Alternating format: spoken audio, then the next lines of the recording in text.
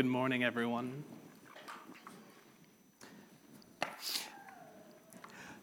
thought that communion was lovely, and I think that it pairs really well with the sermon. As we come to a close on the season of Advent, we have one more Advent that we're still awaiting.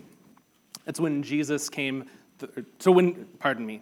when Jesus came the first time, we celebrated Christmas. We rejoiced that the Savior of the world came, he freed us from our sins, and he ascended into heaven. But Scripture doesn't end when Jesus ascended. We're given a promise that Jesus is coming back, which we call the second Advent, the return of Christ. And Scripture is filled with anticipation of Jesus' return. There have been pages and pages of ink spilled on when he's coming back and how he's going to return, and Revelation is a big focus of that text, but there are other scriptures that point to this too, and one such text is from the Old Testament. It's in the book of Malachi. So join me in Malachi chapter 3 as we read a text that talks about both the first and the second coming. Again, Malachi 3, it's on page 802 if you're using one of the Bibles in the seats. And before we read the text, we'll start with prayer, so join me in prayer. Heavenly Father, as we're coming to a close on this year, we anticipate the new year to come. In your word, we also know that there are future promises that await, and we ask that as we read this text, we would get a sense of excitement and delight for your Son's second coming. We ask that the Holy Spirit transform us to live faithful lives here as we prepare for Christ's return. And as we read this text, give us the conviction to obey your commands and to serve you as you rightly deserve. Transform us as we read the text so that we may be obedient to you and that we would obey all the things that you have commanded, and that we would do these things with pleasure. We ask all of these things in Jesus' name. Amen. So if you weren't here with us for the last couple sermons that I have preached through Malachi, here's an overview of the book so far. God has declared love for his people, but they didn't believe that. The Israelites would complain that God doesn't love them, but God constantly shows and displays that he does love them. He deeply loves them, and then he shows that instead they have continuously proven that they don't love him. They don't respect him, they don't honor him, they don't give glory to his name. In fact, they profane the altar where they are supposed to make sacrifices and sacrifice their leftovers or their blemished and impure sacrifices. They gave him what they didn't want, even though he deserved the best of the best. So God tells them that he would rather they not sacrifice at all than do what they're doing. And then next, the nation continues in their unfaithfulness. We see that the priests have no regard for God, and in turn, because they don't listen to God, the people also don't listen to God. So the nation falls into sinfulness, and this is displayed in their unfaithfulness in marriages. The people have lost their love for God, which leads to these broken marriages, and it leads to God again saying that he would rather them not sacrifice at all. He doesn't want their offerings. They have dishonored God again. But God is gracious, and the promise of Malachi 3 gives great hope to those who love him, and that's where we start our text here in Malachi 3. Here's what it says. Behold, I send my messenger, and he will prepare the way before me. And the Lord whom you seek will suddenly come to his temple. And the messenger of the covenant in whom you delight, behold, he is coming, says the Lord of hosts. But who can endure the day of his coming? And who can stand when he appears? For he is like a refiner's fire and like fuller's soap. He will sit as a refiner and purifier of silver, and he will purify the sons of Levi and refine them like gold and silver. And they will bring offerings in righteousness to the Lord. Then the offering of Judah and Jerusalem will be pleasing to the Lord, as in the day of old and in former years. Then I will draw near to you for judgment. I will be a swift witness against the sorcerers, against the adulterers, against those who swear falsely, against those who oppress the hired workers in his wages, the widows, and the fatherless, against those who thrust aside the sojourners and do not fear me, says the Lord of hosts. Verse 1 has a lot to unpack here. There are 3 people that are mentioned in this text. The first person is the one saying, I'm about to send my messenger. And that one is identified at the end of verse 1. It's the Lord of hosts. It is. Right, the Lord of hosts. I got it right. God the Father is the person here in this text. And that should be easy enough to follow. The second one is a little bit more difficult. It's the one that's my messenger right here. Behold, I send my messenger. And then almost certainly refers to John the Baptist. And the reason we believe this is because the messenger here in Malachi 3:1 is connected with the messenger that appears later on in chapter 4, verse 5. It says, Behold, I send you Elijah the prophet before the great and awesome day of the Lord comes. The day of the Lord in Malachi 4 is the day where the Lord comes to his temple, and the events that we see in verses 2 through 5 of chapter 3 that we just read happens. This means that the messenger of 3:1 is the same messenger as the one of 4 verse 5, Elijah. But I just said that it was John the Baptist, so what gives? Why would I say that it's John the Baptist? I say that because Jesus' words in Matthew 11, verses 11 through 14, which reads, Truly I say to you, among those born of women, there has arisen no one greater than John the Baptist. Yet the one who is least in the kingdom of heaven is greater than he. From the days of John the Baptist until now, the kingdom of heaven has suffered violence, and the violent take it by force. For all the prophets and the law prophesied until John. And if you are willing to accept it, he is Elijah who is to come.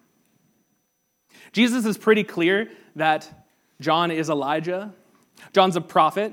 We see that the text says that the prophets and the law prophesied until John.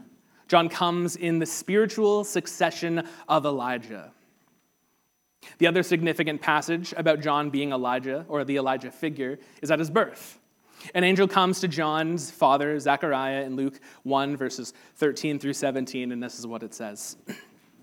But the angel said to him, Do not be afraid, Zechariah, for your prayer has been heard, and your wife Elizabeth will bear you a son, and you shall call his name John. And you will have joy and gladness, and many will rejoice at his birth, for he will be great before the Lord. And he must not drink wine or strong drink, and he will be filled with the Holy Spirit even from his mother's womb. And he will turn many of the children of Israel to the Lord our God, the Lord their God. And he will go before him in the spirit and power of Elijah to turn the hearts of the fathers to the children and the disobedient to the wisdom of the just, to make ready for the Lord a people prepared. So John the Baptist has been identified as Elijah. He's not literally the reincarnation of Elijah. He says so himself in John 1, verse 21. But he has come as a messenger who prepares a path for the Lord. Isaiah 40, verse 3 says, A voice cries in the wilderness, Prepare the way of the Lord, make straight in the desert a highway for our God. And Luke, in his book, Luke chapter 3, says that John was the fulfillment of that passage in Isaiah, the messenger of Malachi 3 and 4. So this leaves one person. We have God the Father, we have John the Baptist as the Elijah figure, and the third one is the messenger of the covenant. Again, chapter 1 says, and behold, I send my messenger, and he will prepare the way before me. And the Lord who you seek will suddenly come to his temple, and the messenger of the covenant in whom you delight. Behold, he is coming, says the Lord of hosts. The text that has this is paralleled with the Lord who's coming to his temple. Noting his temple is significant. That means that the Lord who is the messenger of this covenant is also divine. He shares in the essence where he has the temple for himself. The messenger of this covenant then must be the Lord Jesus Christ. And Jesus is the one who makes this covenant with us when he institutes the Last Supper, where he makes a covenant in his blood. But before that, we see a glimpse of how Jesus is the messenger of the covenant who is coming to his temple. We see that in Matthew chapter 21. In Matthew 21, Jesus comes to a temple, and he comes to the temple, and he sees that there's something less than holy taking place. He sees that there's robbery happening in the temple. Here's what the text says. And Jesus entered the temple and drove out all who sold and bought in the temple, and he overturned the tables of the money changers and seats of those who sold pigeons. He said to them, "It is written, my house shall be called a house of prayer, but you make it a den of robbers." The temple is a place for the people to worship God, but instead, he finds evil happening. The very place where people were to honor God is now the place where corrupt men have set up shop and they've profaned the temple. They're salesmen who have taken advantage of God and his people. They would go to the temple and sell animals that were meant to be sacrificed, and they would prey on those who did not have a sacrifice, and they would make great profits off of them, like scalping ticket sales today. They're cheating the people of God in God's house. So Jesus, filled with the Spirit and filled with righteous anger, declares, "It is written, my house shall be called a house of prayer, but you make it a den of robbers." And then he promptly kicks them out. He cleanses the temple so that God would not be mocked anymore. He's quoting both from Isaiah and Jeremiah, both prophecies from God. He's speaking on God's behalf. And notice he says, my house. It's his temple, as we see in Malachi 3. These money changers are robbing God, and God is not going to stand for that. So Jesus, as the messenger of the covenant, comes to make things right. He drives them off. He purifies the holy place to be a place of worship again. So what does this messenger of the covenant do? What does Jesus do? He does two major things, and here's the first one. Jesus comes to refine and purify his people. God is a gracious God and a loving God, but he's not a God who sits back idly and just lets people get away with whatever they want. God has promised us that he will grow us and he will sanctify us and he's going to make us more holy. But growing in holiness is not always a painless process. In fact, we know it's often quite painful. But he lets us endure that pain for our good. Jesus comes to refine and purify his people. Read again verses 2 through 4 of Malachi 3. It says, "But who can endure the day of his coming? And who can stand when he appears? For he is like a refiner's fire and like fuller's soap. He will sit as a refiner and purifier of silver, and he will purify the sons of Levi and refine them like gold and silver, and they will bring offerings in righteousness to the Lord. Then the offerings of Judah and Jerusalem will be pleasing to the Lord, as in the days of old and as in former years." I have a question for you. Have any of you ever been sprayed by a skunk? If you or someone that you know has been, then you know how incredibly awful it can be. That sulfuric stench, it's overwhelming, and it smells like rotten eggs or like expired milk or like rancid meat. It's this terrible feeling. People take extreme measures to do whatever they can to remove that smell. There's people who have bathed in tomato juice or in oatmeal, both famous myths that apparently don't work. There's also hot showers where you would just wash yourself as many times as you can. And one of the more effective ones is covering yourself in baking soda to kind of neutralize the stench. But whatever you can do to get that smell, that's what people do. They take extreme measures. Anything that they can do to just get that smell to stop.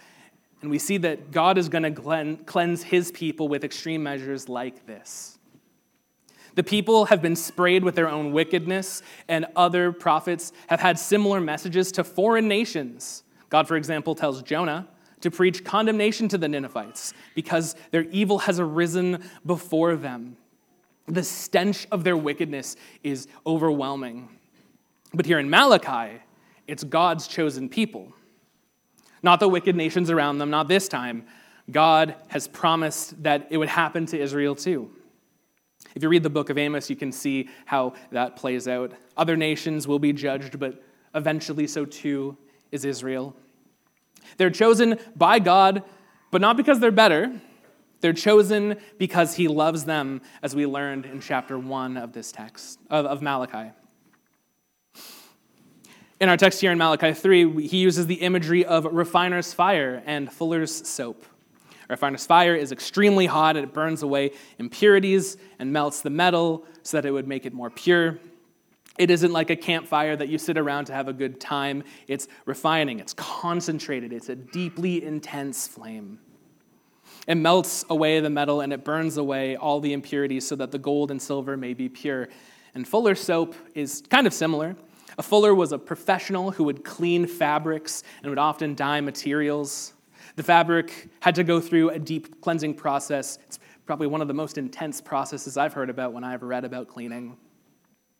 They would saturate the clothes in soap, pure lye. They would scrub away as hard as they can. They would trample on the material. They would soak the fabric, and they would do it again and again, repeating it until all impurities were removed and the garment would be white as snow.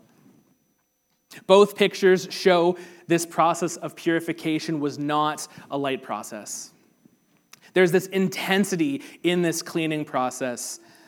God takes purity and he takes holiness seriously. And Jesus is the one who takes God's people and cleanses them. He does this through his shed blood, which justifies us. He declares that we are pure and spotless before God, and he, with the Holy Spirit, continues his work in us by sanctifying us, by making us holy and pure, that we would be refined like gold or freshly laundered garments. And as we live our lives, we see that God is working out our holiness so that we would be more and more like Jesus. We're in a process, but it's a process with a perfect end result. And I don't know about you, but that gives me a lot of hope as someone who knows he's not perfect. And in my sufferings, and in your sufferings, we are being purified. We're being perfected. We see that Jesus comes to purify and refine his people, but we also see a second point that's embedded within that. We see that Jesus also comes to destroy the ungodly. This process of purifying both through a refiner's fire and through laundering clothes as white as snow means that the dirt is either burnt up or it's washed away. God tells us that the people are not going to get away with the impure actions that they've been taken. Their wickedness will not stand. God comes to destroy the ungodly. And that's an uncomfortable point, but look at what our text says. Verse 5 says, "Then I will draw near to you for judgment. I will be a swift witness against the sorcerers, against the adulterers, against those who swear falsely, against those who oppress the hired workers in his wages, the widows and the fatherless, against those who thrust aside the sojourners and do not fear me, says the Lord of hosts." God takes those whom he loves and he purifies them, but for these wicked people, those who do not fear God, those who do not keep his commandments, he stands as a prosecutor against them. And he testifies that they are guilty. They're not going to stand. Their evil deeds are seen, and they're exposed, and they're judged. It's unambiguous. Sorcerers, adultery, liars, cheats, they are all in for a bad time. God says to them, "You are guilty." And they won't be able to say, "You didn't warn us about this," when they're condemned and they're judged for their evil deeds. He has laid it out with clarity, and there is no escape for those who have heard this. And he said that he is not going to change his mind. The text makes that clear when we get to the next verse. Verse 6 of Malachi 3 says, "For I, the Lord, do not change. Therefore you, O children of Jacob, are not consumed." God's not going to ignore his promises that he has made, nor is he going to ignore the judgments that he has promised either. He is consistent, and this means we know exactly what he's going to do. One of my favorite ways that I've heard theologians talk about this is that God is gloriously flat. Flat like how a heart rate monitor, when the patient is dead, there's no fluctuation, there's no jumps, there's nothing. Just a straight line. There's no surprise, There's no change in the readings. What he was is what he is and what he always will be. He is, as Hebrews 13 verse 8 says, the same yesterday and today and forever. God's not changing, and his not changing is a grace to his people. The text says that it's good for the people of Jacob, for they're not consumed. We see that shows he is faithful to his covenant. Even though they've been bad towards God, God has upheld himself. God is good to them, even when they're not good to him. His covenant was a promise that he would take the people who deserved destruction and he would give them grace. Not because of anything they did. It was an act of pure kindness towards them. He chose them, as we read in Malachi 1. He says, "Yet I have loved Jacob, but Esau I have hated." The same God that has come to refine and purify Jacob is the same one that comes to destroy Esau. Not because God is wicked, but the opposite. It's because he's gracious, and he's always been gracious. They both deserve destruction, but God, out of an undeserved kindness, gives grace to the undeserving. Like Jacob, and like me, and like you, if you believe. This was the promise that he has made, and it's the promise that he continues to keep. This promise is for you. This promise is for your children. This promise is for your neighbors, and this promise is for the distant corners of the earth. All who call upon the name of the Lord will be saved, and there's no need to ask, does God love me like he loves Jacob? Does God hate me like he hates Esau? Malachi shows that God is the same unchanging God that he always has been, with that promise of the gospel, that all who believe share that same fate that Jacob was promised. God loves you, Christians. He really, really loves you. Jesus sacrificed himself and he hung on a cross to show you his love. So trust that promise. And to those of you who still don't know what you believe or where you stand with God, this can be for you too. God has made this promise for you. Call upon the name of Jesus. Pray for your sins to be taken away and to put on Christ, who suffered that punishment of sin. Trust that he also died for you. That's why we're always so filled with joy at Christmas. We're remembering that promise that was fulfilled in Jesus' first coming, his first advent. Verses 7 through 15, continuing on, says, "From the days of your father you have turned aside from my statutes and have not kept them. Return to me, and I will return to you, says the Lord of hosts. But you say, how shall we return? Will a man rob God? Yet you are robbing me. But you say, how have we robbed you? In your tithes and your contributions. You are cursed with a curse, for you are robbing me, the whole nation of you. Bring the full tithe into the storehouse, that there may be food in my house, and thereby put me to the test, says the Lord of hosts. If I will not open the windows of heaven for you and pour down for you a blessing until there is no more need, I will rebuke the devourer for you, so that it will not destroy the fruits of your soil, and your vine in the field shall not fail to bear, says the Lord of hosts. Then all nations will call you blessed, for you will be a land of delight, says the Lord of hosts. Your words have been hard against me, says the Lord. But you say, how have we spoken against you? You have said, it is vain to serve God. What's the profit of keeping this charge or walking in mourning before the Lord of hosts? And now we call the arrogant blessed. Evildoers not only prosper, but they put God to the test, and they escape. Often when this text is preached on, people assume that the sermon is going to focus on giving money to the church. And that is a reasonable assumption. The text is pretty clear that the people have not been giving money as they are required. In fact, they haven't given God much of anything. They aren't obedient in any areas of life. They've robbed God of faithful marriages.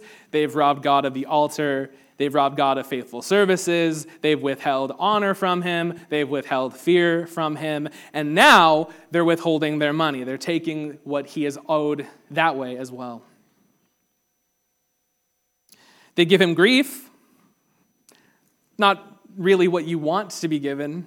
They give him violence, but he wants faithfulness. There was a legal obligation for them here in Malachi to give the tithe or the tax to the temple. They owed 2 tithes every year and a 3rd tithe every 3 years, which ends up being something like 23.33% or so if you average out how many taxes they have. And that didn't include any of the additional offerings or sacrifices that they would give freely. Those were all requirements that were agreed upon as a nation of Israel with God. But the Israelites did not uphold their obligations as a nation. They pledged to give, but then they didn't make good on their promises. And this is a reminder to us that when we make pledges or promises, we're responsible to uphold our promises. God doesn't break his promises, and he's not breaking his promises still. So we should not break our promises. Let your yes be yes, and let your no be no, and give what you owe, because God loves a generous giver. God even promises that he will be generous with those who are generous, and that he even backs it up by saying, "Test me.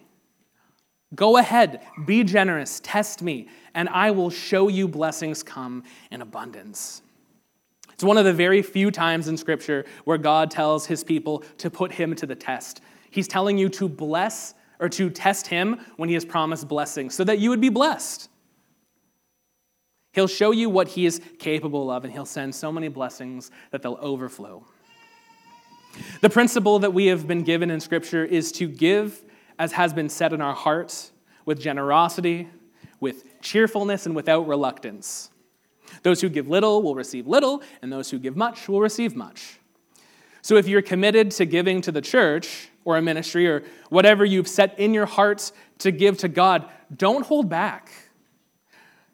Returning to our first point, Jesus refines and purifies his people, and this includes how we handle our possessions. Commitments are commitments. Give what you're committed to give and trust that God will take care of you better than you can take care of you. Our world has enough problems for us to be worried about. So trust that God will provide for you as he has promised that he would. He promises that if you give, he would give back. And it may be hard to trust that. It may be hard to see that, but he has been faithful to that promise so far, and he is not abandoning us. So you can trust that when God says that he will give to you, that you will receive exactly what he has for you. And he continues to refine us and purify us through that as well. And if you remember our second point, Jesus comes to destroy the ungodly, then we see people like Ananias and Sapphira who learned this the hard way. They committed to give all the money from their land to the church, but then they only gave a fraction. It cost them their lives. They could have only given a portion. They could have promised to only give a certain amount, but they promised to give everything, and then they lied. They tried to deceive God, but he knew, and God knows you. So what you do with your money often reflects what you value. What do you value with your money? How do you value God with your money? T.V. Moore has an excellent little illustration. He says, "We may try to defraud God, but in the end we'll only defraud ourselves. The eagle who robbed the altar set fire to her nest from the burning coal and adhered to the stolen flesh. So men who retain God's money in their treasuries will find it a losing possession." Those who give to God receive God's generosity, and those who withhold what God first gives them gains nothing and even suffer loss. So consider what God has given you. It's the end of the year, so it's a perfect time to see the many blessings that he has given to those who trust his promises. Take some time to do that today. We continue in verse 16. It says, "Then those who feared the Lord spoke with one another. The Lord paid attention and heard them, and a book of remembrance was written before them, those who feared the Lord and esteemed his name. They shall be mine, says the Lord of hosts, in the day when I make up my treasured possession, and I will spare them, as a man spares his son who serves him. Then once more you shall see the distinction between the righteous and the wicked, between one who serves God and one who does not serve him. I think this is an exciting little tidbit in the text that those who feared the Lord spoke with one another. There is community even in nations that are against God. I mean, we're an example of that in one way. We see that there are faithful people who fear God and who desire to obey what God has commanded, and for them, there is hope in this decree. While the rest of the nation faces judgment for their wickedness, God promises them salvation from the wrath to come. And who can endure that? No one. Those who fear God, however, will be spared. So when the nation has been complaining that God doesn't remember them, that's simply not true. Those who, as verse 15 says, put God to the test in this way, where he's promised curses, they won't escape. The arrogant won't be blessed. The evildoers won't prosper. But it may look like it because the day of the Lord hasn't come yet. But that day is coming. That day is drawing near when all wickedness will be judged, and that is certain. So for all of you who have been suffering injustice, you will see God make it right. The wicked, those who do not serve God, and the righteous, those covered by the blood of Christ and seek to serve him, will have incredibly drastic differences. The outcomes are so stark, and we can read that in chapter 4. That's what chapter 4 says of the two. Behold, the days are coming, Behold, the day is coming, burning like an oven, when all the arrogant and all the evildoers will be stubble. The day is coming and shall set them ablaze, says the Lord of hosts, so that it will leave them neither root nor branch. But for you who fear my name, the Son of Righteousness shall rise with healing in its wings. You shall go out leaping like calves from the stalls. You shall tread down the wicked, for they will be ashes under the soles of your feet on that day when I act, says the Lord of hosts. We see our 2 points return here. Jesus comes to refine and purify his people, and Jesus comes to destroy the ungodly. The ungodly are not going to stand in his presence. They are going to be burned up. They're going to be destroyed. Unlike the righteous who will be refined in the fire, the wicked will be no more. They're going to be completely gone.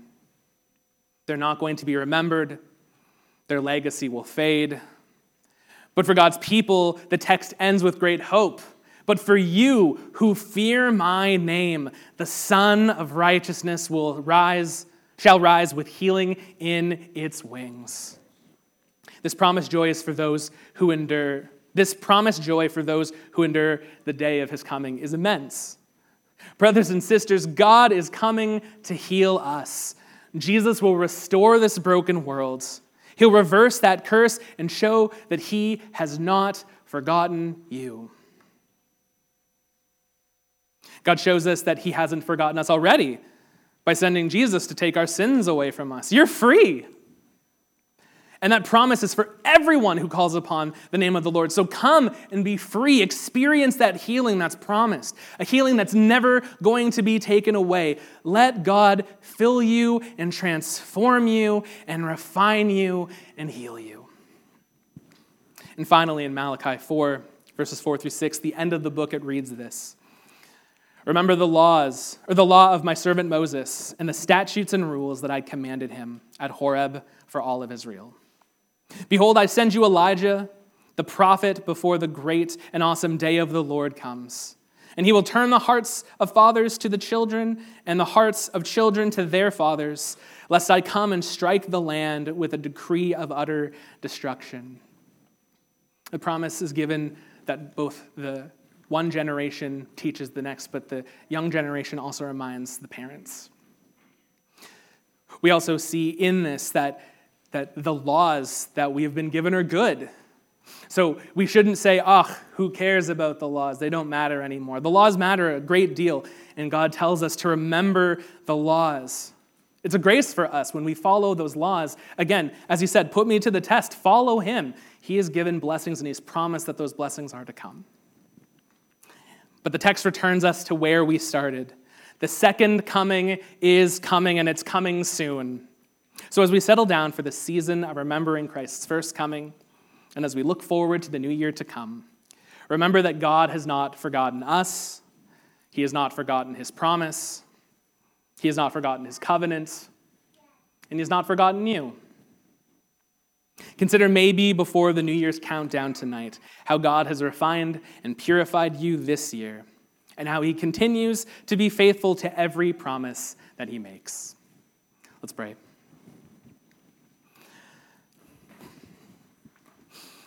Our holy and perfect God, who commands heaven's hosts of angel armies, we are beyond blessed by you. We were created by you, we're known by you, we're loved by you, and we await your return. While we wait, create clean hearts within us.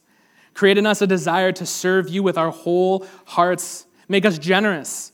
Make us faithful. Give us confidence. Give us an awareness of our sins and lead us into paths of righteousness. May the Holy Spirit continue to sanctify us and point us to Jesus, and may Jesus grow us more. May we see him as more precious and sweet, and have us seek after you all the days of our lives. We ask all these things in Jesus' name. Amen.